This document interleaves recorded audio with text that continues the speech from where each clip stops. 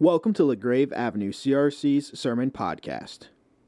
Christianity is sometimes described as stuffy or even prudish.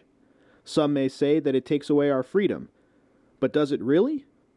Paul doesn't seem to think so.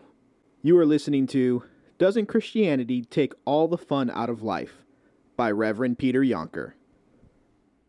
Our Bible reading this morning is from the book of Galatians, Paul's letter to the Galatians, chapter 5, and I will read verses 13 through 18. That's what it says in your bulletins. But I'm going to start with verse 1 because verse 1 really sets the tone for everything that Paul says in verses 13 through 18. So I'll read verse 1, then I'll skip down to verse 13. And remember, this is part of our summer apologetics series. And apologetics is us learning to defend our faith, thinking about the reasons for our faith that are maybe pushed gently against what some other people say against Christianity. And remember, we're not doing this because we want to fight people. Like everything we do as Christians, our apologetics, our defense comes from a heart of love. Listen to Paul now as he talks about freedom. It is for freedom that Christ has set us free. So stand firm then, and do not let yourself be burdened again by the yoke of slavery. Now down to verse 13. You, my brothers and sisters, were called to be free, but do not use your freedom to indulge the flesh. Rather, serve one another humbly in love. For the entire law is fulfilled in keeping this one command: love your neighbor as yourself. If you bite and devour each other, watch out, or you will be destroyed by each other. So I say again, walk by the Spirit, and you will not gratify the desires of the flesh. For the flesh desires what is contrary to the Spirit, and the Spirit what is contrary to the flesh.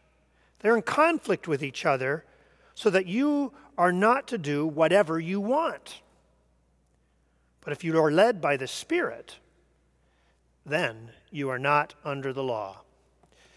This is the word of the Lord. Thanks be to God. So our topic for today, our apologetic topic, is Christian freedom. Christian freedom, which I thought was a pretty good topic for the 4th of July weekend, right? Because this is the weekend where we think about freedom. We celebrate our country's independence. We wear the red, white, and blue, and we talk about freedom, and we talk about liberty, because we love those things.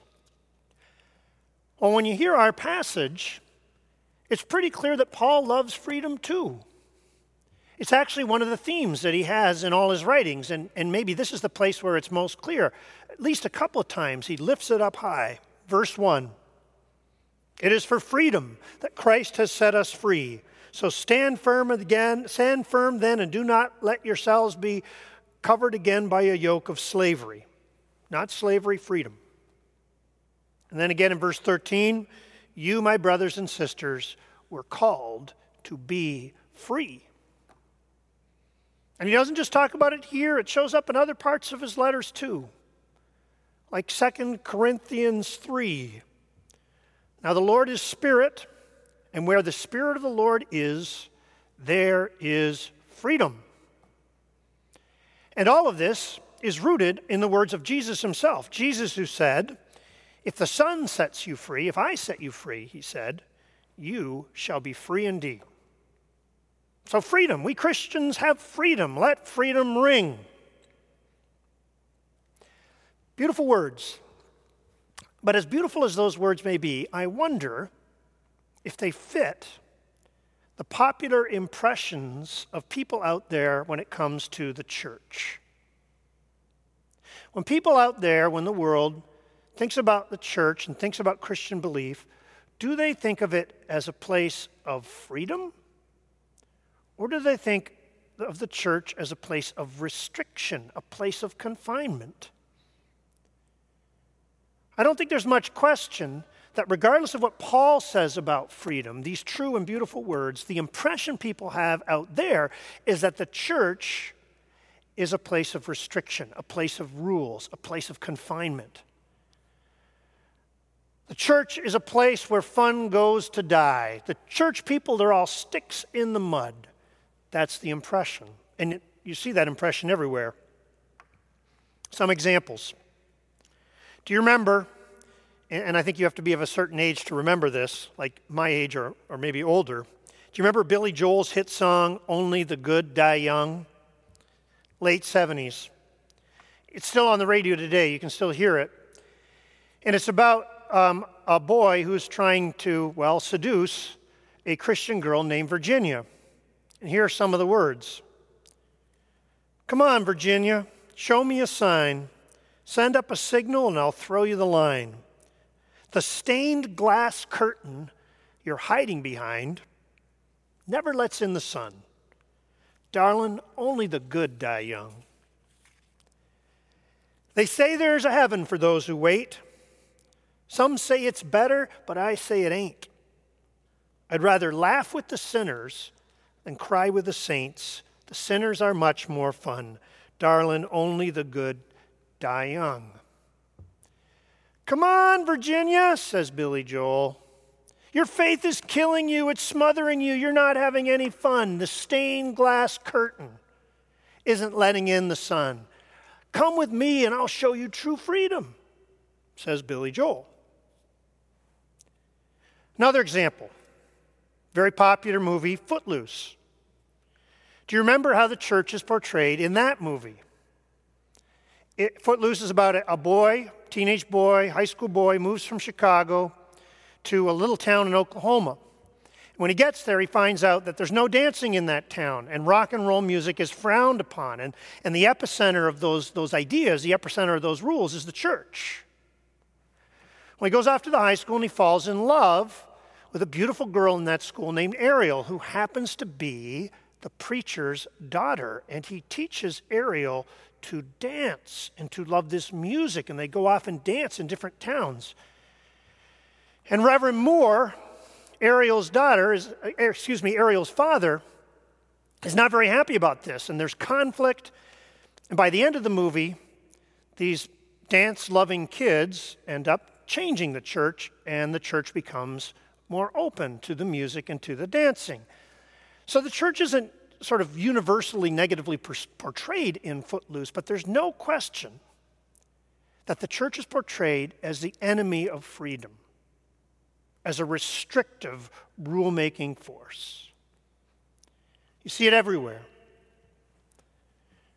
The church lady from Saturday Night Live in the 80s, the movie Sing Street, the movie Pleasantville, a lot of Simpsons episodes. The church is the place where fun goes to die, a place of rules and restrictions, not freedom. So what's going on? What happened?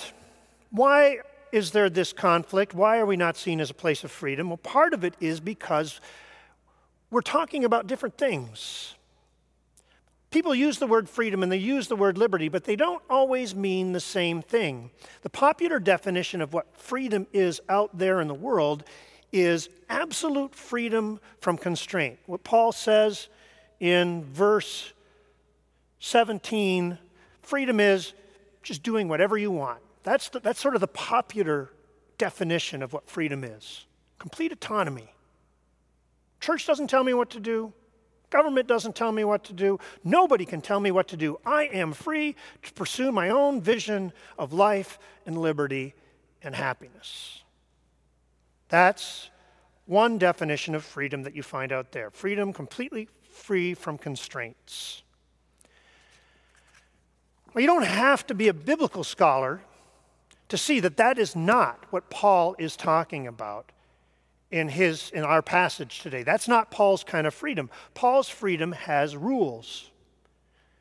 You, brothers and sisters, he says, are called to be free, but do not use your freedom to indulge the flesh. Rather, serve one another in love. Paul's freedom has do's and don'ts. Don't indulge your flesh. Do serve one another in love. And then later in Galatians 5, if you keep reading, he expands on the do's and the don'ts. Don't, he says, indulge in hatred and discord and envy and drunkenness and orgies. Do practice the fruit of the Spirit. Love, joy, peace, patience, kindness, goodness, faithfulness, gentleness, self-control. So Paul's freedom has do's and don'ts. It has rules. It has shape. It has boundaries. Mark Lilla found out that Christian freedom was different. Mark Lilla, smart guy, teaches political science at Columbia University in New York City. And in a New York Times Magazine article written years ago, he talked about how he had flirted with Christianity, how he was involved in a youth group, and he almost became a Christian as a teenager.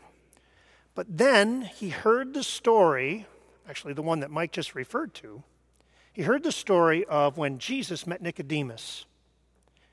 And Nicodemus was sort of flirting with Christianity, and Jesus said to Nicodemus that if you want to follow me, you must be born again. And when Lilla heard those words, being born again, he realized that that was a serious threat to his freedom. This is what he wrote. Jesus seemed to be telling Nicodemus that he must recognize his own insufficiency, that he will have to turn his back on his autonomous, seemingly happy life and be reborn as a human being who understands his dependency on something greater. And that seemed like a radical challenge to my freedom. And it was. He was right, but it was too much for him. He couldn't give up that idea that he could just do whatever he wanted. He couldn't let Jesus be the one upon whom he was dependent, and so he turned his back. Modern people talk as if the ideal life, the ideal sort of freedom, is freedom from constraint. But I wonder, when we really look at lives that thrive, is that really the best way to live? Is that really the kind of life that brings contentment and joy, completely unattached? I don't think so. I think the healthiest life, and this is the kind of life portrayed in the Bible, is a life that has both boundaries and freedom. We human beings are creatures of habit. We want freedom, but we also want habits. We want freedom, but we also want constraints and routines. We don't like an abundance of choice that never ends. An example. There's a famous study in the world of marketing. It's called the JAM study. It was done by a professor also at Columbia. Her name is Sheena Iyengar, and she works in the business department there. And she did this study with choice involving jams. And she set up 2 booths at 2 different stores. At one booth, a little tasting booth, when you walked in, there was a pleasant person there, and there were 24 jams for you to choose from that you could put on a little cracker and eat. 24 jams of every kind. And then in the other store, also a pleasant person, also the little crackers, but this time only 6 jams to choose from. Here's what she found. More people stopped at the table with 24 jams. And they said, wow, look at that. So many jams, amazing. But then they moved on. More people committed and bought at the table where there was only 6 jams. We human beings don't like infinite choice. We want boundaries. We want routine. We want habits. Both choice and habits. Both choice and rules. That study just confirms what the Bible already teaches. In Genesis 1, when God creates the world, Adam and Eve have boundaries. Here is your garden. Here's what you're called to do. Don't eat from that tree. But they also had freedom. Be fruitful and multiply. Fill the earth. Make music. Write stories. Build culture. Boundary and freedom. It's the same picture of freedom you have in Psalm 1. In Psalm 1, who are the people who have a miserable life? It's the wicked. And who are the wicked? They're the ones who don't care about the law of God, and as a result, they are blown about like chaff in the wind. They do not prosper. The righteous, what are they like? Well, they're the people who delight in the law of the Lord, who meditate on it day and night, and they are like trees planted by a stream of water whose leaves never wither. They have the roots and they have the fruits. And all of this ends up pointing to our passage. We are free, but we don't use our freedom to indulge the flesh. We use our freedom to serve others, to show God's love, to love our neighbor. Freedom within boundaries. Okay, so where are we? What's our apologetic? When you're out there in the world and someone calls your faith restrictive and someone gives a version of freedom that says we should be free to do anything, what's our answer to that? Is our answer to say, no, you're wrong? True freedom is to follow God's law. True freedom is to love God's rules and dig yourself into God's rules. If you dig yourself into the Ten Commandments, and if you practice every part of the fruit of the Spirit, then you will be truly free. Is that our definition of what freedom is? No, not quite. I've heard many Christians define freedom that way. Freedom is obedience to God's law, but that is not the heart of Paul's version of freedom. If you define freedom that way, you miss Paul's main point. Now, I don't think Paul's ever seen the movie Footloose, but I do think that if Paul did see it, he would have some sympathy with those dancing kids. Why do I say that? I just read from Galatians. How well do you know the book of Galatians? What is the issue? Who is Paul contending with? It's a very contentious letter. Who is Paul contending with in the book of Galatians? Is it people who have this wild view of freedom? Is it people who just do whatever they want? Is it sort of these party animal people who follow their lustful desires? Nope. It's exactly the opposite of that. The people who Paul is contending with in this letter are the most law-minded, law-obeying people you can imagine. It's the Judaizers. The Judaizers are people who think if you want to be a good Christian, you've got to obey to the T every single one of those old laws. You got to get circumcised, you got to keep kosher, you got to go and observe all the Jewish festivals, you got to do all of the 613 commandments if you want to be a true Christian. They think Paul is the slacker. They think Paul is the libertine. If you really want to understand the heart of Christian freedom, you have to know what Paul is talking about when he talks about indulging the flesh. Now, when I say to you that when you're free you shouldn't indulge the flesh, what do you think of? My guess is you think of sort of lusts of the heart, right? A person who indulges the flesh is someone who's like that party animal person who sort of goes around and does whatever his passion wants him to do in the moment. That's only part of what it means to indulge the flesh, and it's not really the heart of what Paul's talking about in Galatians. Indulging the flesh can also mean being hyper-concerned about the law. A person who is really focused on Sabbath observance and who is judgmental of the people around him or her who are not observing the Sabbath can be someone who is indulging the flesh. Now listen to Galatians 3, 1 through 3, and listen to how Paul uses the word flesh in these words. You foolish Galatians, who has bewitched you? So he's mad at them. Before your very eyes, Jesus Christ was clearly portrayed as crucified.